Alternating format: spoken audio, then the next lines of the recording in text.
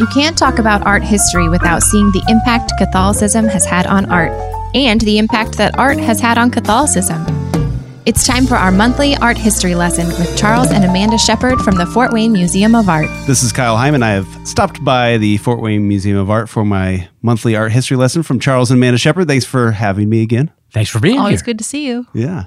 So what are we talking about today? Well, I'd like to talk a little bit about Giuseppe di Ribera.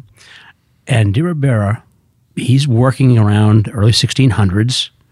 He's Spanish. In fact, he's the first big name Spanish painter of this time, competing with the likes of Caravaggio and Carracci and, artists that have gotten a lot more fame and glory than he. Mm-hmm. But he moves from Spain and after settling in a couple of different places, moves to Naples. And Naples, a strange twist here because Naples was supposedly a huge art town with no big name artists. Okay. So he becomes the first big name artist to come to Naples and invent the Neapolitan style, which took the tendencies of the day, dramatic lighting and swirl and color, and bends them to his own purposes such that he wants to use them to focus on reality and on iconography and symbolism. Mm-hmm. So he's the only one doing that. And his most famous painting done in Naples in 1626 is St. Jerome.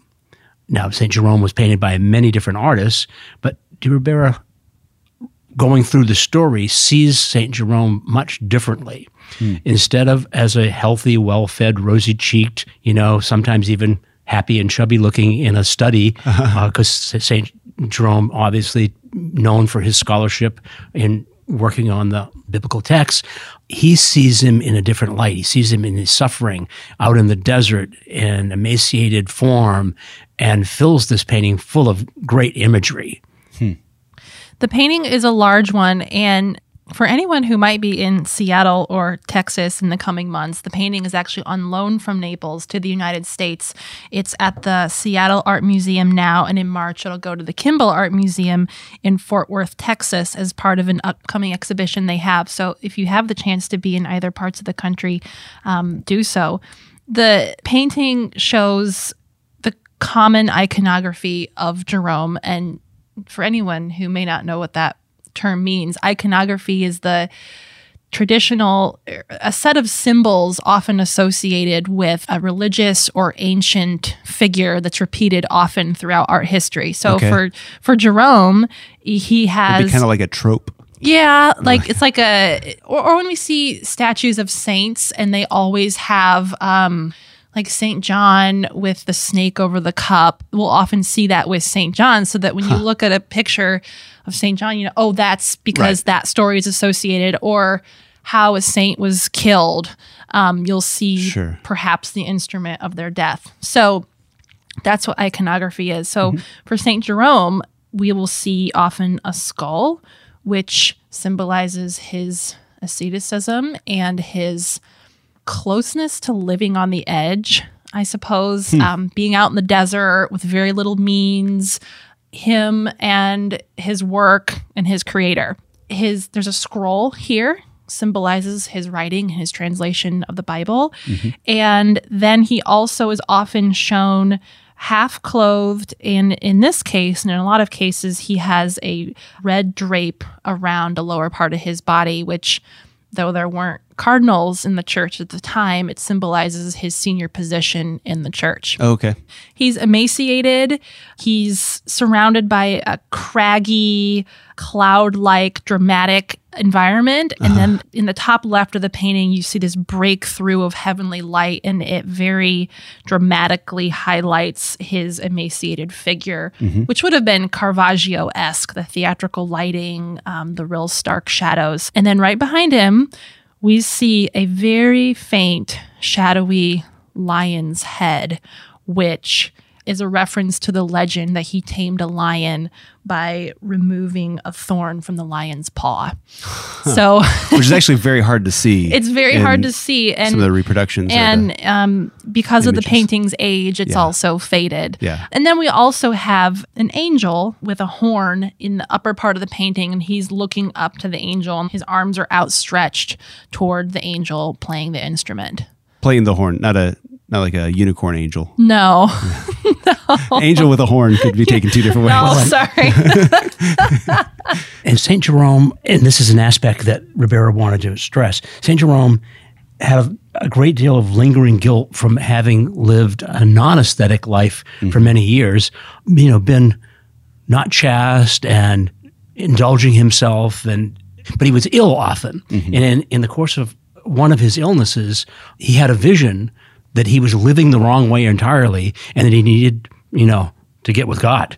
And so he's going to inflict a certain amount of punishment on himself to remind himself of the shame of his guilt for having lived a good part of his life the wrong way. So to be out alone in the desert, working on his text, it's noted for, after Augustine, being the next most prolific writer and translator.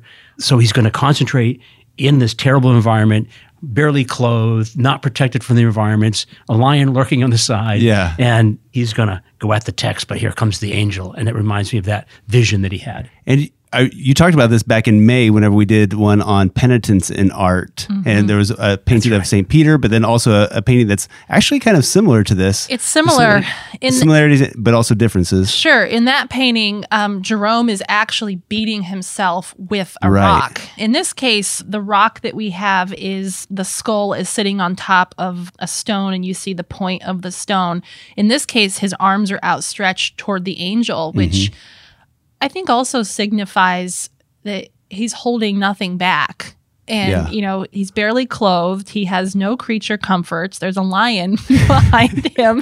And he's not trying to protect himself from anything. And, and the angel symbolizes his great reward in that sense. Now, Ribera, I think, is free to do this kind of work and present Jerome differently than other people because he wasn't in the top 10 of painters at the time, and he became, through this painting and through being in Naples, one of that group. But he was freed really, because he wasn't a star. Okay, well, if I'm not a star, I can do what I want to do, and I want to present Jerome differently than everybody else is doing. So he's cutting his own path, but he's being true to his own sense of, this is how I interpret the story differently from other artists. And that's kind of interesting. We should also remember the tools that artists of his time would have used to create a painting like this. One of those tools would have had to have been the models for the figures in his painting. And so we as viewers see this painting of St. Jerome and we rever him and, wow, this amazing man. If only I could, do some of the things that he did. But then we also need to be reminded that the model for St. Jerome was just a guy from Ribera's town, and usually from the lower classes. So we have this really interesting reminder that the people in these paintings, though posing as great saints, were also average people, which in a cool way elevates them as well and immortalizes the average person who then becomes St. Jerome because the painting is titled as such. So somewhere you're saying there was a conversation back in 1626 where the model goes home and his wife says, "What did you do today?" St. Jerome. I'm St. Jerome this week. Yeah. Get over yourself. Do the dishes. So where was this hanging? What was it painted for? Do we know any of the background of who commissioned it, or? I don't know who commissioned it. It's you said never it was left, large. Yes, large. It's never left Naples before, which is very interesting. And I'm imagining that to get it to come to the States with other works by Ribera to do a solo show, it's a minor miracle that painting's ever let go. Yeah. With its age. I mean, 1626. Yeah. And never taken off the wall. Right. Like, my goodness. And now people go there to see it. Yeah. Yeah. What do they put there? Do they put a print in its place? They put up a little sign that says, "This painting used to be here and is now at the Kimball." That's really what they do. Sorry about your luck. So you mentioned at the beginning Spain and Italy and these different art markets. Is there like this national rivalry going on at the time of art? Yes. Okay. Yes. And it takes a couple of different forms. To be a country with a lot of great painters would be the goal. And so you're going to find a lot of state support, government support for art training programs, art schools, apprenticeships, et cetera, to strengthen, France over Italy or what have you. And, Naples apparently probably the number 2 size in wealth and population city at the time, but for whatever reason can't seem to get traction on bringing any artists there to stay. All the artists that came there would stay maybe a summer and then not come back. And they were getting better offers in other places. And those other places were trying to promote themselves as being better than anywhere else. And maybe Naples was also complacent because it was already a fancy big city without the artists. So yeah, everybody is sort of a rival. And the artists would take advantage of this, of course, no matter where they were born, to go to whoever was trying to beat another city or another country by commissioning bigger and better works for more money. And I think Ribera recognized it would be smart for him to leave Spain and try to compete. And I think Ribera picked Naples, though, because there wasn't any competition there. Yeah. So I can go there and I'm the best painter Naples has ever had. Yeah. And it turns out he is. It's interesting how there's more than just how good of a painter you are, but it can be like the location, opportunities, politics, patronage, who you know. That's true today. Right. And what you paint. And at the time, religious art was the thing to do. Well, exactly. And we've joked before that if you ever back in 1626 told one of these artists like Ribera, there's going to be, in the year 2000, there's hardly going to be any spiritual painting at all. He wouldn't believe you. How could it ever be? That's the only subject matter. Right. You think, well, someday it's not going to be. Right. And how unfortunate. Yeah. Good thing you're alive now. Yeah, exactly. All right. Well, as always, I'll have a link to this image in the show notes so people can check it out. And again, this is Ribera's. Is there a particular name for it? Yeah, it's just called Saint Jerome. Saint Jerome. All right. Well, thank you so much. What's going on at the museum these days? Oh, in January and February, we have a wonderful contemporary show by an artist named Ellie Tullis called Theotokos, Contemporary Visions of Mary.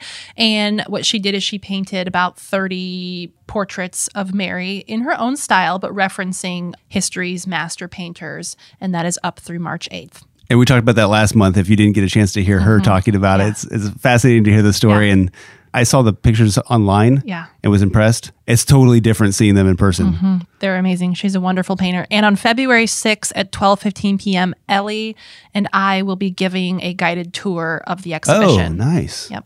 So, all right. Well, thank you so much. Thank you. FWMOA.org. That's right. And FWMOA on social media. Stop by the museum here in Fort Wayne. Thank you, Kyle. Thank you. Thank you.